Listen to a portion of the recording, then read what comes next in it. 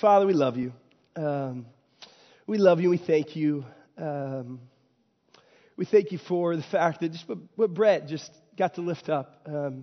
You have redeemed us by your love, your blood. Man, how great is that, Father? Lord, we really want tonight to be glorifying to you. We want to be honoring to you. Would you just get this broken vessel out of the way? Would you speak to us? Would it be your words that we hear tonight?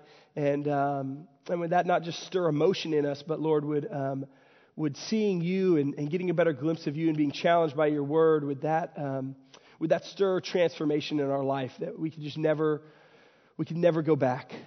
That's what we desire and we ask, and it's only going to happen because of who you are and through your power. And so that's what we beg for in the name of Jesus. Amen. I want to share truth with you that has ruined my life. A truth in this idea that if you're a note taker, this is the principle. It's that perspective dictates action.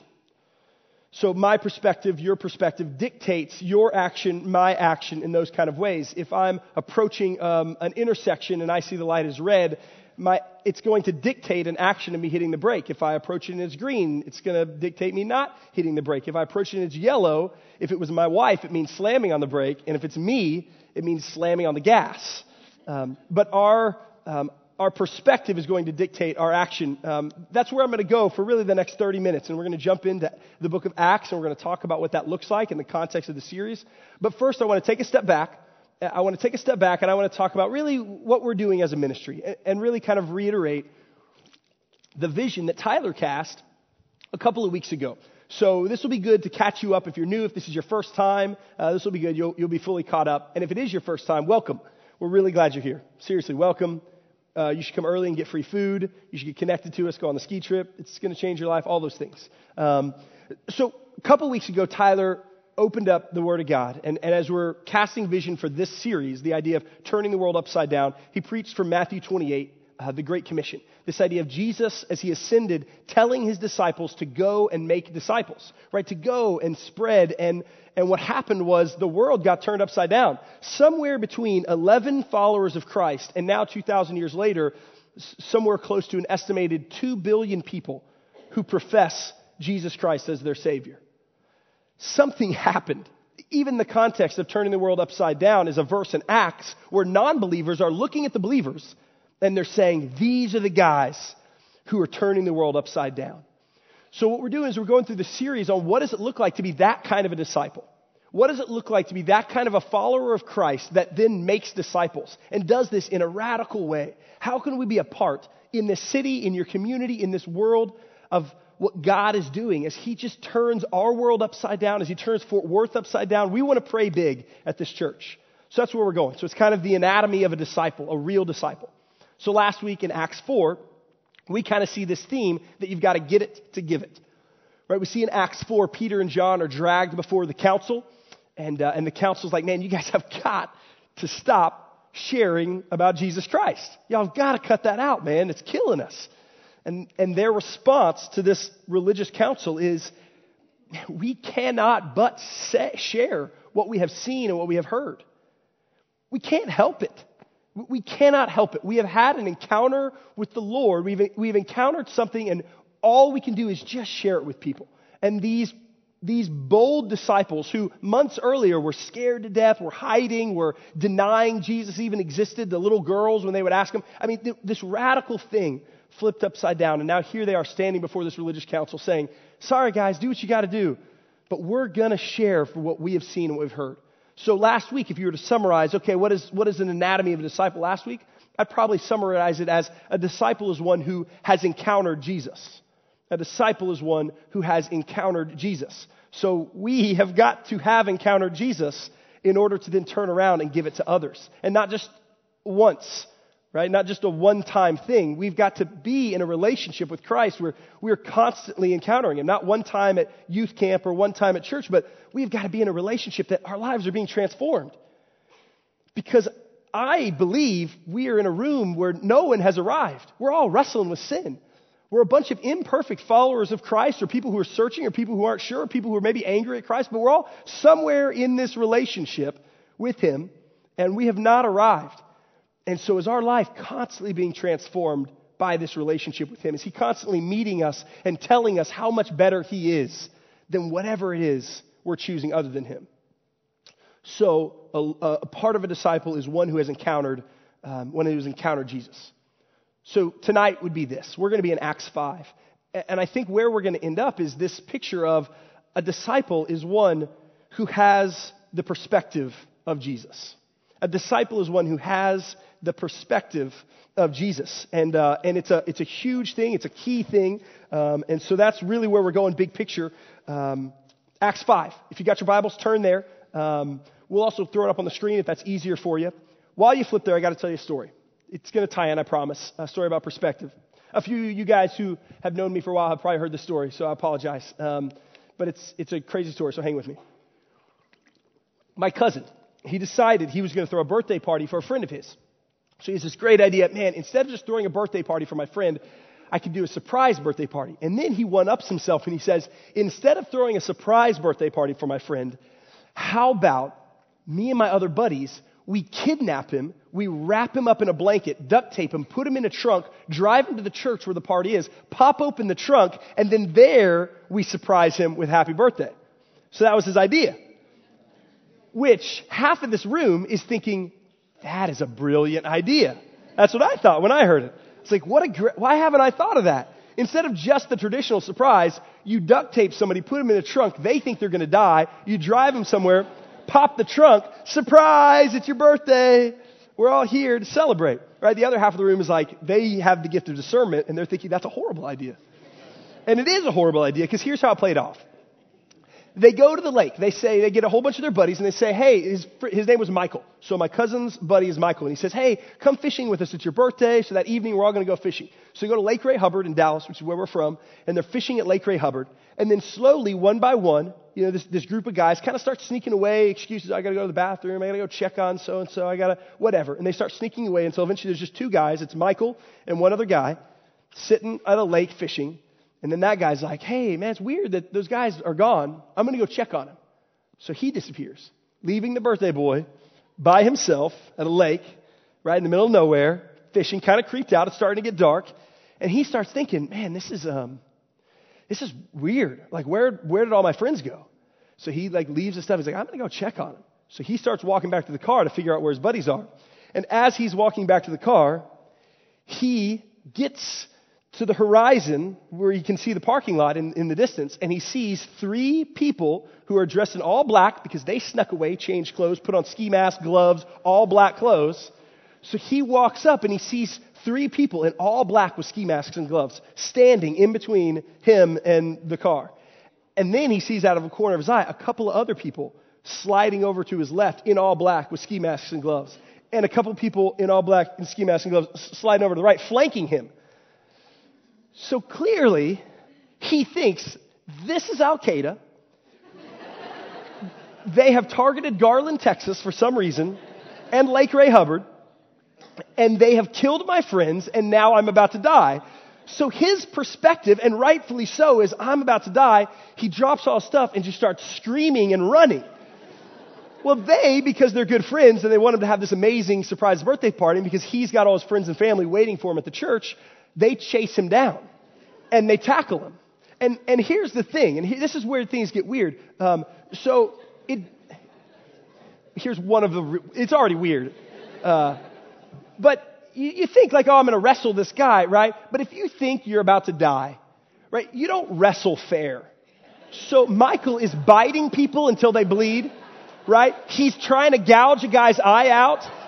There's like ribs getting broken, and because he thinks he's screaming, and they've got duct tape, and they're trying to get it, and people are getting punched in the jaw, and they're punching Michael just out of their short fuse, and it's just this, and then somehow he gets back into the water, and the duct tape gets wet, and then they're struggling some more, and he's screaming. And here's the real kicker that just makes me cringe even more. Michael's a solid guy, loves the Lord, and so Michael this whole time is yelling while he's like trying to gouge his eye out and like bite his finger off. While he's doing all that, he is yelling, no joke, man, I'm not making this up. He's yelling, in the name of Jesus, I forgive you. Oh, because he thinks they just killed his friends. And so he's yelling, in the name of Jesus, I forgive you. And then he's like, eyeball out of socket, step on jaw, right? Like that's what's happening. And eventually, obviously, these guys are like, this is not going the way we planned, when it was just a bunch of bros sitting around a house talking about how great of an idea this is. And so they start taking off their masks and just, and he sees and they're like, hey, just kidding. Sorry. He just weeps. He just weeps and falls to the ground and just is crying and sobbing, and he's just a wreck. Just a total wreck. And then they're like, hey man, you got to go to this party.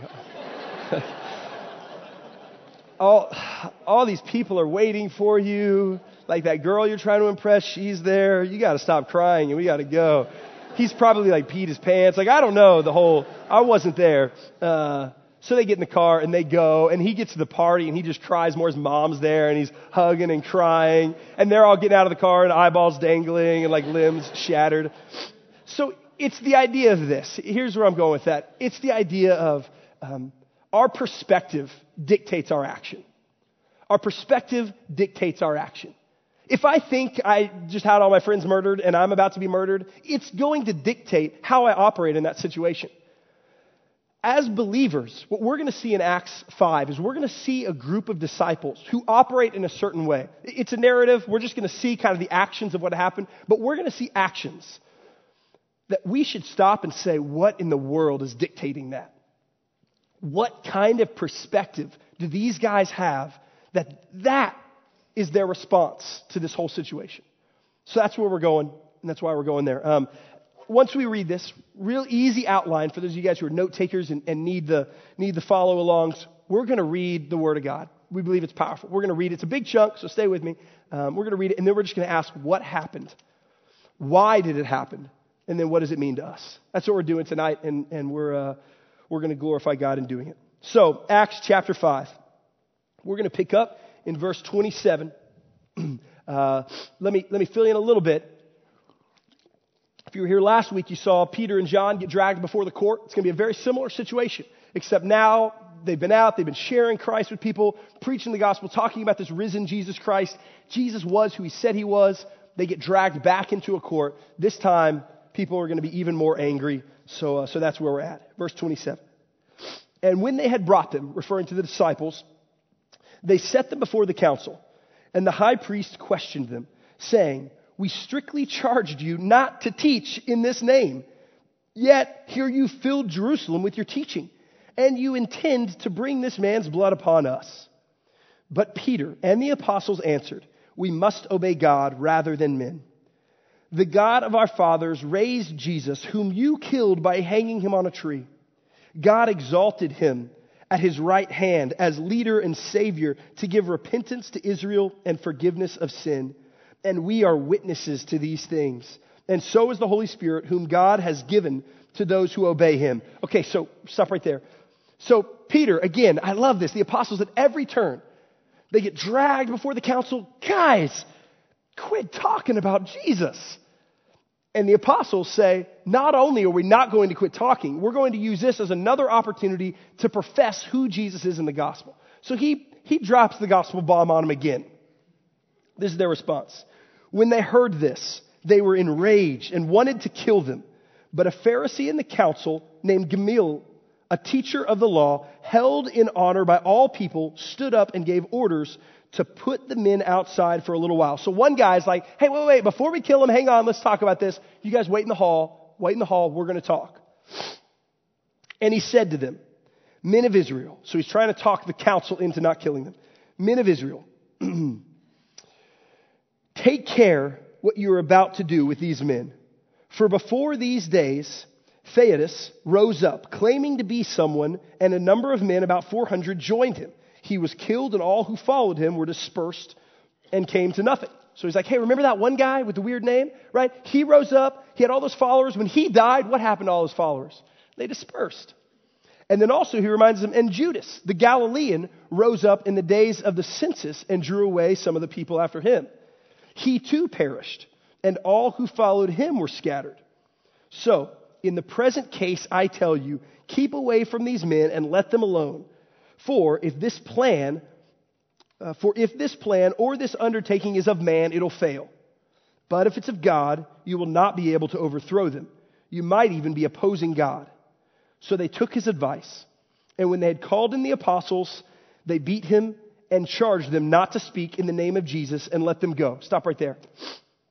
So they get brought in. Let's kill him. This one guy's like, hang on. We've seen this happen before. This great dynamic leader has all these followers. He dies. The followers are maybe excited for a second. They disperse. It's happened twice in our recent history.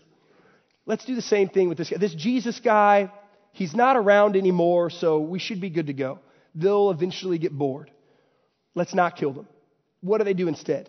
They beat them, and they flog them, and they strip them down, and abuse them, and then they send them out. Look at verse 41. This is their response. "Then they left the presence of the council, rejoicing that they were counted worthy to suffer dishonor for the name. And every day in the temple and from house to house, they did not cease teaching and preaching Jesus as the Christ." Are you kidding me? Are you kidding me? Do we see what just happened there? They get brought in. They almost get killed. One guy talks them into, hey, let's not kill him yet. And then instead of getting killed, they get beaten. And let's paint the picture here. Stripped, beaten. Essentially, they got tortured because of Jesus. And these men, these great-grandfathers of my faith, right? These brothers, they leave, it says they leave rejoicing that they were considered worthy to suffer shame for his name, to suffer dishonor for the name of God. That's radical. That's crazy is what that is. And that's something that I think oftentimes I read in Scripture and I brush over and I think, oh, interesting. So tonight, as we're talking about the anatomy of a disciple, the kind of disciple that God uses, only God, right? This is only a God thing. But the kind of people, what he does in people's lives, when the world gets turned upside down, when radical movements happen, when people's lives get transformed, this is a part of that anatomy.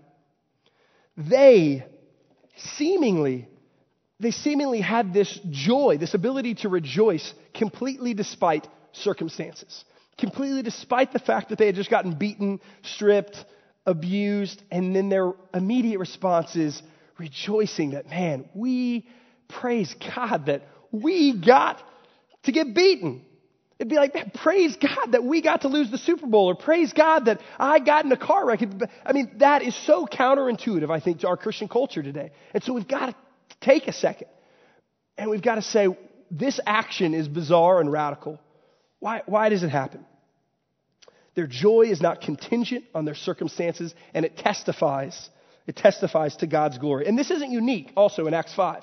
This isn't a one-time occurrence. This is all throughout the book of Acts. People are just getting whooped, right? They're just getting whooped, and they're leaving being, praise God, I got whooped. Or Paul's getting shipwrecked, and he's saying, for the glory of God. Paul even later, the Apostle James starts his letter by saying, count it all joy when you face trials of various kinds. There is a culture within the disciples, these radical, world-changing disciples, that certainly for my life, I wonder, man, where is that? There is a stark contrast between that kind of living and me, who gets really indignant when I get stuck in traffic that I didn't anticipate on, right? Who gets indignant about maybe like a worship service that, man, there's just too many songs that I wasn't super familiar with, so I just wasn't digging it, right? Like, my posture, oftentimes, I'm revealed as that. Or when I go through hard times or things don't go my way, I say, woe is me. And this perspective, the perspective these people have is revealing this action of, man, thank God that you trusted me. Thank you, Lord, for trusting me to get whooped for you. More glory to you.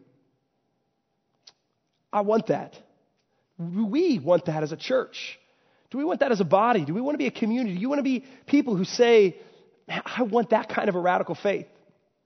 That is the radical faith that this book is leading us to. How great would it be to have that kind of a joy? Right? Some of the people who've walked with us and know some of the hard stuff that my wife and I have been through, It's been so hard, but it's also been so neat at the same time and how God's been glorified through it. This is the character of a radical disciple. I have been to lots of funerals where those funerals were sad and we wept, but they were funerals of believers, young people, old people who loved the Lord. And those funerals were incredible worship services. People left those funerals in awe of God. Incredible. Some of the sweetest worship I've ever had has been at people's funerals who loved the Lord. And man, we grieve and we are sad and we weep and we miss and all of those things, and it hurts. But we don't grieve those who are in Christ the way those who don't have hope do. That's the kind of thing that the world looks at. And the world says, that doesn't make sense to me. That joy, what they profess, what they talk about, the way they live, their actions, that doesn't fit into our worldview. That's how people get their world flipped upside down. That's how the community at the time, after this happened in Acts 5, they go out, they keep preaching every day. This was the beginning of a revival. It was the first time they had seen since Pentecost this kind of persecution and this kind of worship happen. Crazy, awesome stuff. But how does that happen? How do we have that? And it would be a real dangerous thing if we sat up here and Tyler and I are picking apart these characteristics and we say, man, see this characteristic? Have joy despite circumstances. Because that's the application, right? It's this joy that defies circumstances, not happiness, not that we're all giddy, not that we don't weep and are sad, but we have this rejoicing. How dangerous would that be? If we didn't actually have a proper perspective of where that comes from, right? If we didn't really deal with heart issues of how that actually happens, one of two things would happen. If this sermon was just, let's stop there, you guys have that kind of joy. When crappy stuff happens, just look like an idiot and say, yeah, go, God, go, right? Two things are going to happen. Either one, you're going to get really frustrated as a believer. You're going to get really frustrated because you're just trying to do the action that you see in Scripture without the heart motivation. So you're going to get really frustrated, or we're just going to be fake. Those are our two options if we're not doing this in the right way, if we're not abiding in doing this. We're just going to be fake. We're going to say, oh, I know this is the correct response, right? And we are those who have grown up in church, those who know the game. My testimony, man, I know the game. I know the rhetoric, right? I know what to say. I know when someone dies how I'm supposed to talk about it. And I know, right, we know that language. That's not what we want. So here's what I want to do tonight. I want us to ask that question. Why? Why did this happen? What was their perspective? There's a lot of places we could go for that. Really, it's throughout the New Testament. It's throughout the entire Bible. I want to show you guys something in Matthew 10. Matthew 10's heavy. It's going to be up on the screen. Jesus says this in Matthew 10 to his disciples. A lot of the same guys who we see later in Acts 5 are sitting here listening to Jesus Christ say this to them. In verse 34, he says, "Do not think that I've come to bring peace to the earth. I've not come to bring peace, but a sword. For I have come to set a man against his father, and a daughter against her mother, and a daughter-in-law against her mother-in-law. And a person's enemy will be those of his own household. Whoever loves his father or mother more than me is not worthy of me. Whoever loves son or daughter more than me is not worthy of me." Verse 38, listen to this, guys. "And whoever does not take his cross and follow me is not worthy of me. Whoever finds his life will lose it, and whoever loses his life for my sake will find it." The disciples, who we see later in Acts 5, their disciples, the apostles there, they heard Jesus say that. This bold calling. Some of probably Jesus' most radical words. There's like 4 different sermons there, right? I wish we could just stay in Matthew 10. We could just do that all night. There's one thing I want to just rise to the top of this. I want it to be that the perspective that Jesus is offering us as followers The perspective from the beginning he's offering his disciples, it's radical. And it's a call to die. It's a call to die. It's not unique to Matthew 10. It's all throughout all of the Gospels, all of Jesus. Galatians, Paul says, I've been crucified with Christ. It's no longer I who live, it's Christ who lives within me. So the life I now live in the flesh, I live in faith in the one who loved and laid down his life for me. We see it in 1 Corinthians. 1 Corinthians, you have been bought with a price. Your life is no longer your own. There is an overarching theme in God's call to his disciples. If we're serious about being disciples of God, there's an overarching theme that is a call to die. The gospel, the death, burial, and resurrection of our Savior, Jesus Christ, is only powerful because of who he is. And then it's powerful for us because we're saying we're surrendering to that. We want to be dead with him and alive in Christ. That's what God asks for us. I want to apply that in 3 ways. And then we're gonna bring this thing home, but I want to apply it in 3 ways. What that looks like for us to follow him, to be a disciple, to have that kind of a radical calling. We have to see that calling. What do we do with this, right? We hear, great, our lives are not our own. We hear, this Jesus wants me to die. Great. What do we do with that? What is the perspective that we need to walk away with? Can we see it? If you're in this room, and this is kind of the first time you're hearing this aspect of the gospel, right? Maybe you grew up in church. Maybe you haven't been around church a whole lot, but people don't necessarily jump straight into Matthew 10. Hey, welcome to the church. By the way, it's going to divide families. This gospel is going to ruin your life. It's going to, you got to pick up your cross and follow him. That's what Jesus is about, right? That's not necessarily on a lot of billboards for churches. So if you're here and it's kind of the first time that you're hearing, okay, this gospel, this calling for me to follow God is for me to die, for me to not live for myself, for me to not be about myself. Maybe not physical martyrdom in our sense, although clearly it was for almost all of these disciples. They lived that. Peter, who's standing in that assembly, he gets later in church history crucified upside down, right? He heard that word of Jesus. So if you're in here and you're like, man, I've never really heard that, I want you to hear it. Application 1, see it. Just see the perspective. See the perspective that to be a radical disciple, Jesus' perspective is he wants you to come and he wants all of you. He doesn't want part of you. He doesn't want you on Wednesday night or Sunday morning. He doesn't want you in this sliver of life or that. He wants all of you. He wants all of you. The good news for that, the reason why we're not just a bunch of downers in here, the reason why we keep showing up to this thing over and over again is because he's worth it. So if you're in this room and you're like, man, okay, this guy's talking about this being a disciple means, man, my life is not my own and God wants all of my life. I don't exactly know what that looks like for you, brother or sister. I don't know what that surrendering of your life looks like. I know it doesn't usually happen all at once. It certainly didn't for me. It's this gradual thing where he says, Ben, I want all of you. And I say, man, you got me. And then he's like, okay, but what about that? I'm like, oh crap. Okay, fine. And then while I'm handing it, I'm taking something back, right? And it's this sanctification growing process, but he wants all of you. But the good news is he's worth it. I want you to hear that. He's worth following.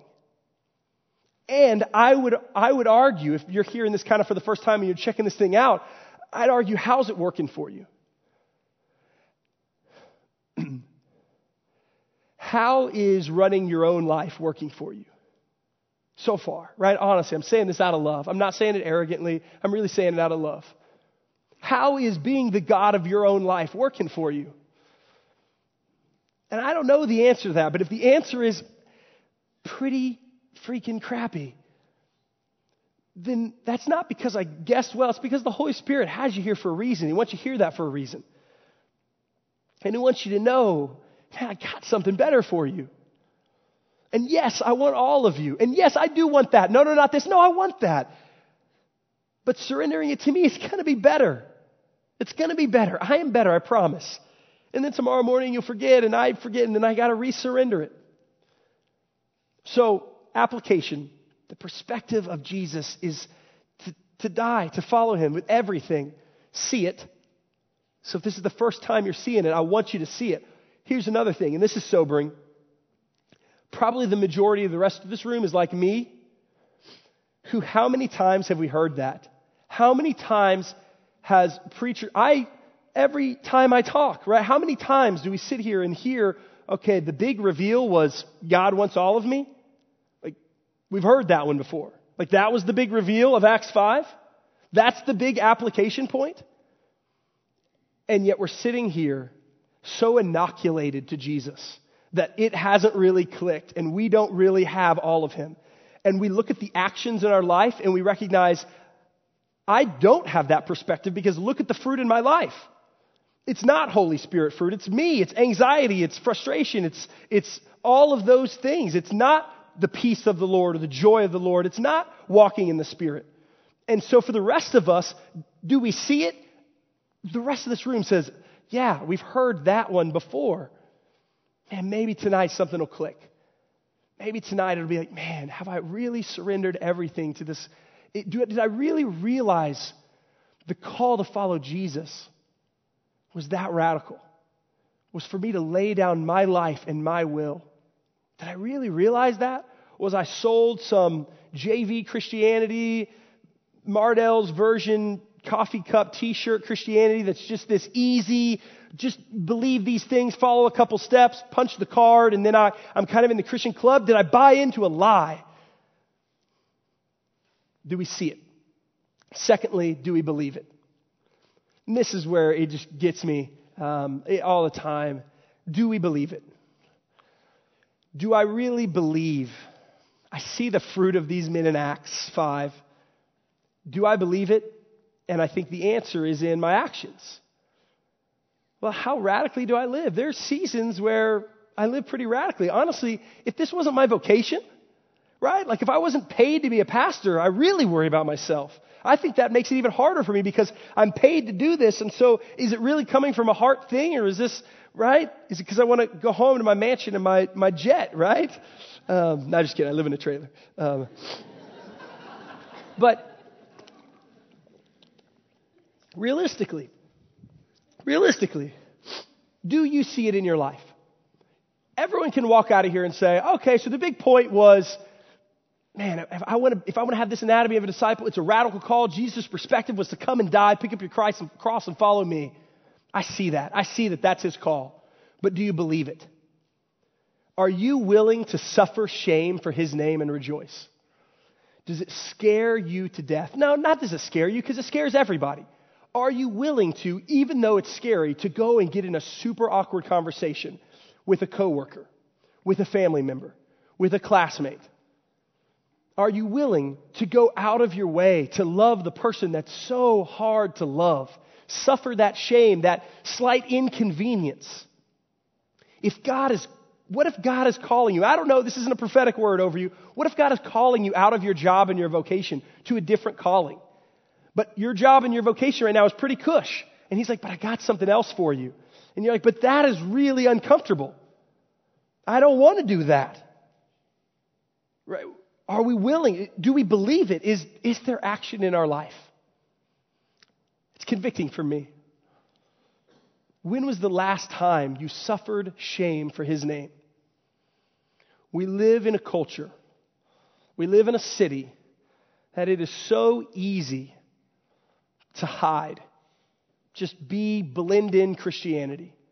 I mean, we can just be blend in conservative, white, Republican Christians. And that is a lie. That is not the gospel. That's not the body of Christ.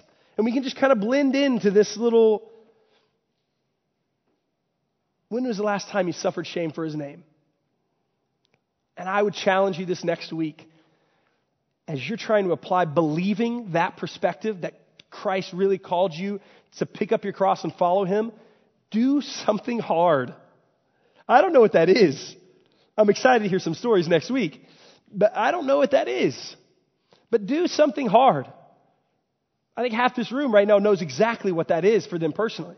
And they're thinking, dang it. We get to do that and then we get to walk out and say, praise God. Man, I don't want to go on the whole tangent of like brothers in other countries, but man, brothers in other countries are getting burned alive because of what they believe. Right? We live in Fort Worth. And I don't want to do a whole thing about, man, these people are getting martyred for their faith. But man, people are getting martyred for their faith. And right now, at least in 2015, February of 2015, it's pretty cush to just kind of blend in. Do you believe it? Third application for this perspective is be steadfast. Be steadfast in this. The narrative of Acts 5, right? We're talking about, man, what does it look like to be a disciple? We see some crazy, awesome characteristics in Acts 5. These radical guys who rejoice, have joy outside of their circumstances. Their perspective dictates their action. Their perspective was they saw this Jesus ask them to come and die. He wanted all of them. He wanted them to pick up their cross. He wanted all of them. Do we see that? Do we see that that's the call? Do we believe that that really is the call, dictated by our actions? And then can we be steadfast in that? Can this be a community of people that continually encourages each other? Right? We continue to show up on Wednesday night with our wounds, look at our wounds, but also rejoicing.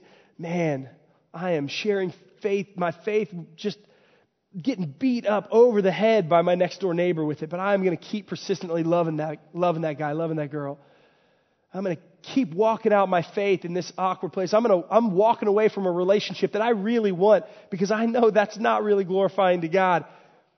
Can we be steadfast in that way and run that race? That's my encouragement to us. That's where I think I'm so challenged by the anatomy of a disciple. So far, we've seen a disciple is one who encounters Jesus, and a disciple is one who has perspective. The perspective of Jesus. Do you know that perspective? Do you believe that perspective? Let me pray. Father, for those who are in this room who maybe aren't quite sure about this whole thing, maybe they haven't, they're not all in yet. Man, praise God that they're here. Would they hear the good news that they don't have to learn the new Christian language or punch their card enough times for attendance at this thing, that you take broken people just as we are. You don't leave us that way, but you take us just as we are. But you want all of us. Would they hear, would they see, would they experience you in a way tonight?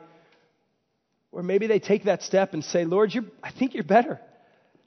How I've been trying, it isn't really working, and I think maybe your way is better. Would you also encourage them to remain in this community for as long as they need to, that they would feel welcome in this place, surrounded, hopefully, Lord, by people who are raising our hands as we're getting just whooped on. Whatever the awkward, suffering, discomfort, Lord, that you bring pales in comparison to our purpose in bringing you glory. Pales in comparison. Father, ruin our lives with this truth. May this not just be another time we hear that God wants all of us and then pack it up and go home. Would you ruin our life for this? That everything else just doesn't taste the way you do, Lord, the way your truth does. That we could never go back, that we could never unhear this, that as your word is spoken over us and we hear the words of Jesus Christ in Matthew 10, say, come, pick up your cross and follow me. Whoever finds his life will lose it. And whoever loses his life for my sake will find it. Father, may this be a room full of people that on a daily basis continue to find our life in you. We are sealed and saved once and for all, but would we grow in Christ? Finding our name, finding our identity, finding our purpose and our joy in you. Thank you, Father. In Jesus' name we pray. Amen.